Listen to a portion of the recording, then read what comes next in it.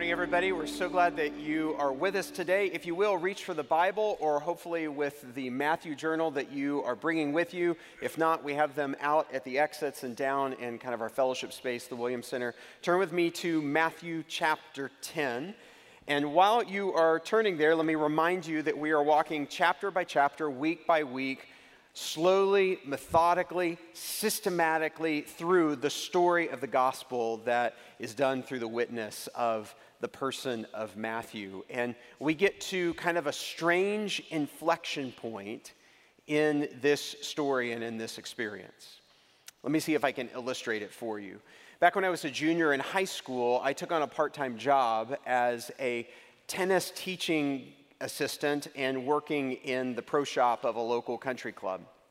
And while I was there on the first week of the job, the tennis shop had these just huge windows, and the tennis pro beckoned me over and he said, we're going to clean those windows. And by saying we're going to clean those windows, he meant I was going to clean those windows. And I said, well, where's the Windex? And he said, I don't believe in any of that stuff. And so there on the floor was a bucket with some soapy water in it and a rag and one of those little squeegees that kind of you use sometimes to wipe the front of your car when you're cleaning the windshield of your car. And I kind of looked at the window and looked, this is like, I don't know what to do with this. And so he used the rag and he cleaned the window and then he took the squeegee and it was like something out of like the Karate Kid movie where it's like, and it just like all of a sudden the window was clean. And then he's like, okay, you do it. And of course, I tried it, and it was a royal mess. It's dripping everywhere. And he showed me one more time, and then he let me just practice over and over and over again. What I discovered through the 2 years that I worked at that pro shop was a consistent pattern of what that teaching pro would do with me throughout all those years and through a variety of different activities, giving me more and more responsibility along the way. He would start with something, and he would say, I'm going to do it, and you're going to watch. And then after a little while, he would say, you're going to do it, and I'm going to watch. And that was particularly true of cleaning the windows. And this is a phrase that I came to learn later in business school that kind of originates with Peter Drucker, one of the management gurus. And it's one of those things where there comes a point where you are no longer just an observer, but you're the one who is now doing what you have been trained and equipped in order to do it. That is the inflection point that we find ourselves in the Gospels, that for the first 9 chapters, Jesus has been doing a lot of activities, and the disciples are just kind of sitting there, and they're nodding their heads, and they're like, yeah, amen, Jesus, you go, Jesus, you're doing great, Jesus. And all of a sudden now in chapter 10, Jesus is like, okay, guys, you're going to do it. And they're like, wait, what? And he is about to commission them as his disciples on mission. Now, what we've seen in the pattern of Matthew is that Matthew is Jesus talks and instructs, and then he does something, and then he talks and he instructs, and then he does something, and now he is shifting to equip the disciples for them to be on mission. And so in essence, what we've noticed here is that there's a Gospel 101 and there's a Gospel 201. Gospel 101 through the famous Sermon on the Mount, Matthew chapters 5 through 7, and then chapters 8 and 9 being the follow-up. In other words, Jesus is telling us in the Sermon on the Mount about the kingdom of God and what it looks like. Then he demonstrates it in chapters 8 and 9. And then starting here in chapter 10, he gives us, and this is not branded this way except from a biblical commentator, it's another sermon, but it's the Sermon on Mission. And this is one of those parts of the Bible that if we weren't systematically walking through it because it's hard and it's convoluted and it's complicated, we probably would just kind of skip right over this. But we're not going to skip over stuff this year. We're going to walk through it all, even if it's complicated and difficult. And so the best way to understand kind of this chapter that I want to help equip you on is that there's the kind of the vocation side of it. There's the call of mission, and then there's the instructions of mission. And we're going to see each of these two kind of sections in play. But first, we're going to talk about the call to mission, and we're going to back up a little bit, starting our reading in chapter 9, verse 35. And Jesus went throughout all the cities and villages, teaching in their synagogues and proclaiming the gospel of the kingdom and healing every disease and every affliction. And when he saw the crowds, he had compassion for them because they were harassed and helpless like sheep without a shepherd. And then he said to his disciples, "The harvest is plentiful, but the laborers are few. Therefore, pray earnestly to the Lord of the harvest to send out laborers into his harvest." And he called to him his 12 disciples and gave them authority over unclean spirits to cast them out and to heal every disease and every affliction. And the names of the 12 apostles are these: first, Simon, who is called Peter, and Andrew his brother; James the son of Zebedee, and John his brother; Philip and Bartholomew; Thomas and Matthew, the tax collector; James the son of Alphaeus, and Thaddeus; Simon the zealot, and Judas Iscariot, who betrayed him. As we dive into today's passage, one of the things that we're going to discover is that you can't be a student of Jesus without being on mission with Jesus. Let me see if I can tell you a story that helps unpack this. This is a famous image here up on a screen of a school at Harvard University. And there was a recent graduate of Harvard University in one of their master's program, a student by the name of Peter. And Peter was connected to a faculty member who was also a part of Harvard, and they knew each other through a Christian fellowship. And so Peter had graduated, and 4 months had passed by, and the professor now at this point was coming in to order a quick meal from a McDonald's that's located up in Cambridge in that area. And to the professor's surprise, when he got to the counter, he noticed that the person who was actually taking his order was none other than his former student, Peter. And because you might guess that people with master's degrees from Harvard don't tend to work counter service in fast food restaurants, that the professor was kind of surprised, kind of taken aback, and was basically like, "What are you doing here?" And it was interesting because Peter said, "Oh, no, don't worry about it. I have a plan. I know what's coming. I'm waiting for certain things to come together, but I needed money, so I was going to work." And he's like, "You need to understand that these last couple of months have been amazing here. They're amazing in the sense of there's one guy from Sri Lanka, there's another guy from over here, there's a Hindu, there's a Buddhist, there's an atheist, there's another guy from El Salvador who's a fellow believer." He's like, "I am in the middle of a mission field, and I get to ask people in the midst of demonstrating God's goodness, I get to ask people if they want fries with that mission." Here was Peter, who was working a job that many of us would consider to be beneath us, and yet he didn't see his job that way because he saw it through the prism, through the lens of that God had him on mission every single day. Do you have that perspective for you? As a student, as somebody who is a part of a neighborhood, for somebody who's a part of a workplace or somebody in management, do you see each and every day what you do through that lens of, I am on mission with God? Because we believe, and the Bible teaches us, that you cannot be a student of Jesus without following him as his apprentice to the call of mission. And in the passage that we read just a few moments ago, we get to see some of the dimensions of that call. That first of all, that there is the motive of that mission. The motive of mission for you to be sent out is never anger or hurt or distrust or needing to be right or needing to win. The motive for mission is always healing compassion. The two words that repeat over and over again is that Jesus is on a ministry of healing, and that what moves within him is compassion as he engages in the mission. People will often say, I don't know what my mission is. I mean, like, Rich, you have a mission, you're leading a church. And I'm like, no. All of us have that permission within the Great Commission. The question is, what is it that you're called to participate in God's mission? And people sometimes spin their wheels and stare at themselves in the mirror trying to figure that out. We make this way overcomplicated than it is. The way that Jesus helped to send them out to try mission, to start to figure it out. You're not going to figure it all out and then go. You're going to figure it out as you go. And the way that you get started is you look for a place. God, where can I be a healing presence? God, where is my heart moved in compassion for people? The image in the motive for compassion is that of people who are harassed and helpless. If you can find somebody who needs help, if you can find somebody who's being mistreated, you have just discovered a mission field. And so, God, how can I bring your healing compassion and help to share it in this situation? That's always the motive for mission getting started. The second dimension of the call of mission, or the vocation of mission, is the need of mission.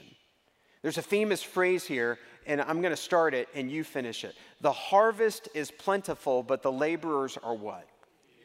Now, you and I don't spend a lot of time with agricultural image, but you need to understand what this image tells us is that the planting has been done, that the watering, the tending, the pruning, all of the hard work, all of the time has been happening. And then there are these key moments where you need a lot of people to show up to be able to bring the harvest in, to be able to have it come to pass and to bring it into the safety of the storehouse.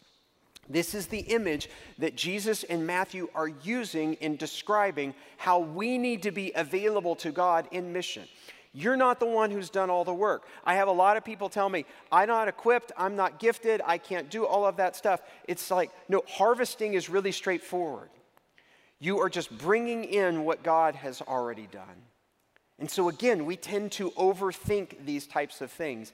The need for mission is that not enough people see themselves as laborers in the field of God's goodness. And so you have the motive for mission, which is always healing compassion. You have the need of mission in the sense of that the church isn't activated. People don't see themselves as working in partnership with God. Then you have the method of mission, and you're not going to like this part. The method of mission is not, let me do my discernment and then figure out where I feel called to serve, and then maybe I'll grace God with my presence by showing up when I feel like it. No, the method of mission, the word that God uses in Jesus and Matthew and the other gospel writers use to send people out in mission, is the very same term that Jesus uses to cast out the demons. I told you weren't going to like this part. Jesus throws you out into mission, whether you're ready for it or not, whether you feel trained for it or not. He is intentionally shoving you, throwing you beyond your comfort zone at a time when you may not even feel like you are ready. And we have a lot of excuses, and you're like, I don't feel equipped for that. You've probably heard the phrase before. God doesn't call the equipped, He equips the called. And so He's going to send you out. He's going to push you in over your head and make you get to the point where you are uncomfortable so that you once again are learning to be His student in a whole new way. He throws us out into mission. And so the motive of mission is healing compassion. The need of mission is for us to activate as His laborers. The method of mission is to just move and go and be responsive to that call. And then there's the power of mission. When He says the harvest is plentiful and that the laborers are few, He doesn't say, then go. He says, then pray earnestly. In other words, the action that we're called to do is not just to move, but also to be a people of prayer. So much of why mission fails is because we do not stay tethered to the one in whom we are serving and working. And so we need to be the kind of people that know as we go, we are also driven to our knees. And one of the things that you may encounter, as I do, is that when you get in out of over your head, you are the kind of thing, it's the kind of thing that does draw you to your knees. And so we pray. And finally, then there is the rule of mission.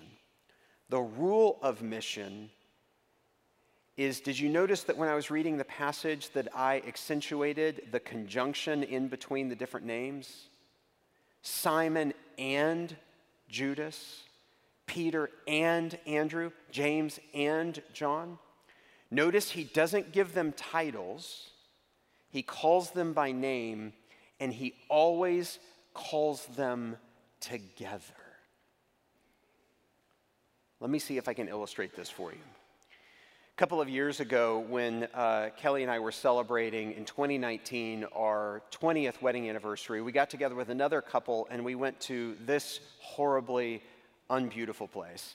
This is Banff, Canadian Rockies, because we follow Jesus not only into beauty but to golf courses. There's a golf course there off to the right.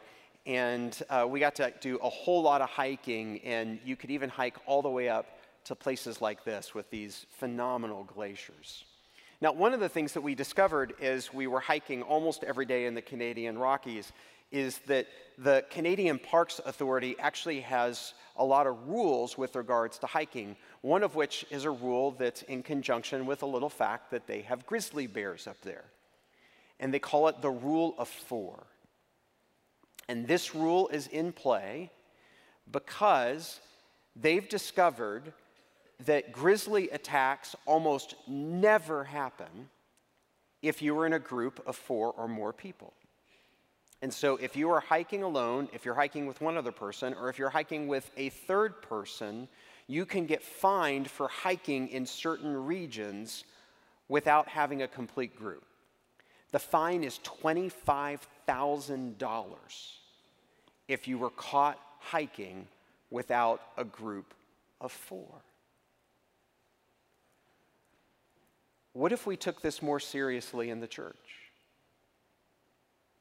Jesus, in a hyper-individualized age, is never about, I'm going to just send you.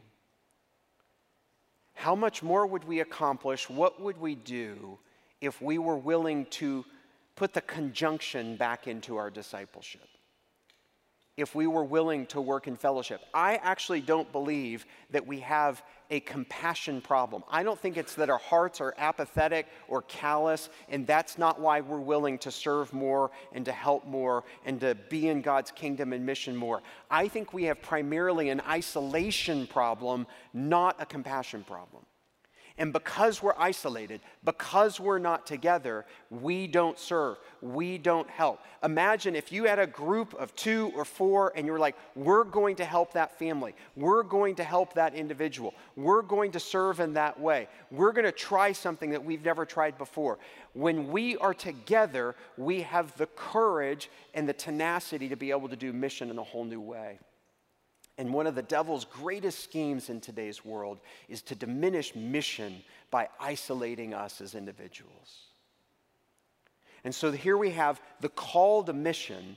And secondly, then Jesus provides in this chapter a whole lot of instructions on mission. If you will, pull out your bulletin that you got on the way in and turn with me to an outline. I don't normally put outlines in the bulletin, but we've got a whole lot of things for you to get to see here. This passage gets broken out into, on the instructions, 3 different sections that are broken up by a phrase, and this comes from a biblical commentator by the name of Dale Bruner. It says, "Amen, I say to you." That's how you know that there are these kind of 3 distinct sections that repeat in verses 15, 23, and 42 to close out these 3 different sections. And how Dale Bruner talks about it is that Jesus provides travel instructions for mission, he provides trouble instructions for mission, and he provides trust instructions for mission. Now, I only have 8 minutes left in this sermon, and I've got 15 points, so bear with me for a little bit here. So notice here under travel instructions, this is going to feel more like a lesson than it is like a traditional sermon. So you ready? Travel instructions. This is the instructions of what do you do when it's time for you to go, when you need to activate. He says, stay close. He doesn't want you to go too far. Eventually, he's going to send you to the ends of the earth for us as a church, but you're just supposed to go to a neighboring town. You're not supposed to start with going to Africa, okay? Then you're to stay on message. That's to stay on the message of the kingdom of God and the healing message that he's called us to. Stay simple. Don't overcomplicate this. You're not supposed to bring too much. You're supposed to show up and be yourself and be present with others. To stay peaceful. This is not meant to be coerced. This is not meant to be forced. And to stay receptive. How do you do when someone rejects you? How do you shake the dust off your feet? How do you respond when someone doesn't respond well to you? Those are some of the travel initial instructions that Jesus provides. Then you get to trouble instructions. And trouble instructions are what do you do when things get hard, when there's persecution, or resistance. We're to stay vulnerable. We're like sheep before wolves. We're to stay gentle. We're wise as serpents, but we're gentle as doves. We're to stay resilient. We're not called to give up. We're to stay available, that the Spirit will work through us, that we're to stay nimble. You're not necessarily supposed to stay in a place just because it's hard. Sometimes it's the right thing for you to do, to move on. And so you have travel instructions, you have trouble instructions, and you have trust instructions. That sometimes we need to learn that we have to renew our trust in God, to not be afraid, to know our value, that God cares for you like the hairs on your head, to put God first, to be willing to lose your life in order to find it, and to serve the vulnerable. That image that Jesus has in this text of even a cold cup of water. There you go, 15 points in 2 minutes or less. Have you got all that? Okay, the reason I go through all of that is I want you to take this with you. I don't know where you are in your missionary journey. I don't know if you're like, I need some traveling instructions because I need to get activated. Then you ought to look at those instructions and what do you need to pay attention to. Maybe you're the kind of person that's serving and you feel like you're in the midst of some resistance. And in the midst of that mission, you need to be encouraged and reminded that just because things aren't going as you expected them to go, that it doesn't mean that you're not at the very center of God's will. Or maybe you need some trust instructions. Maybe what's holding you back in mission is you're stuck by fear, or you're stuck by not knowing who you really are before God and your own worth or value, or you're putting God second or third on your list and not first, and so you're not willing to go, and you need to renew your trust in Almighty God. And so I give this to you because Matthew chapter 10 is the kind of chapter that, because this is complicated and because this is a little difficult and we don't like to challenge our people, a lot of the times you would skip Matthew chapter 10. But we're not doing that. I want you to feel equipped and to understand how God is calling you on a mission, and He's desperately wanting us to partner together to live that out. Here's an image of a famous race that takes place up in Alaska. This is known as the Iditarod. And it's over 1,000 miles long, beginning in Anchorage, Alaska. And by dog sled, they go all the way to Nome, 1,000 miles over ice and snow. Back in 1925, when they started this race, it started for a very particular reason. There was a diphtheria epidemic that was taking place. And in Nome, Alaska, there were hundreds of children who had contracted and been exposed to diphtheria, and their lives were in jeopardy. They had the serum in Anchorage, but they had to get that serum to Nome. And so they coordinated together a glorified relay race of dog sled after dog sled after dog sled. And in 127 hours had gone the entire 1,000-mile journey to bring that life-saving medication to that community in need. You know, they still do the Iditarod race, right? But it's not connected to the life-saving mission anymore. Now it's just a sporting contest. And if we're not careful, that can happen to us. It can happen to a church where you still gather and cheer, you still train, you still have the same course, but you've lost your mission, you've lost your purpose. If we're not careful, this can be just one more activity of entertainment or self-actualization, and a church can lose that core life-saving mission. My friends, we are still called to give healing, compassion on mission to this community and beyond. But it's easy to lose. And it just becomes the game of church, getting it right, whose church is doing better than another church. I don't know about you, but I want to be in the life-saving business. And I believe that these callings of Jesus, these teachings of Jesus, that the Bible is a book about disciples to make disciples, and that he is still calling us as his apprentices, and he has given us a little portion of that life-saving mission. And the invitation to you is, will you take that message to heart? Will you heed his instructions? Will you gather with a fellow believer? And will you serve the world even if it means serving at the counter of a McDonald's? We'll have to train.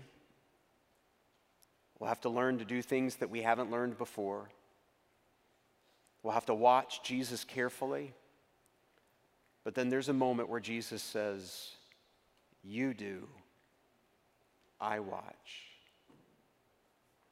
And let's pray. We thank you, O God, that you are still in the life-saving business, and that you are calling us even now to receive your instruction and to put it into practice. Forgive us for making discipleship the kind of thing where we just learn and say that's nice, and instead equip and empower and inspire us for not just the Sermon on the Mount and learning things about you and the kingdom of God, but help us to now listen to your sermon on mission. Forgive us, O God, for not seeing everyone and everywhere as an opportunity to be able to live on mission with you. Take away our anger and our disgust and our desire to be right or to win, and leave us only with a healing compassion for those who are like sheep without a shepherd. Activate us to know that the harvest is ready and that all we need to do is to show up and to be a part of what you're already at work doing. Throw us out of our churches, shove and summon us into the world, and may we fall to our knees as we go. Call us by name. Help us to live with the conjunctions of being united to one another in friendship.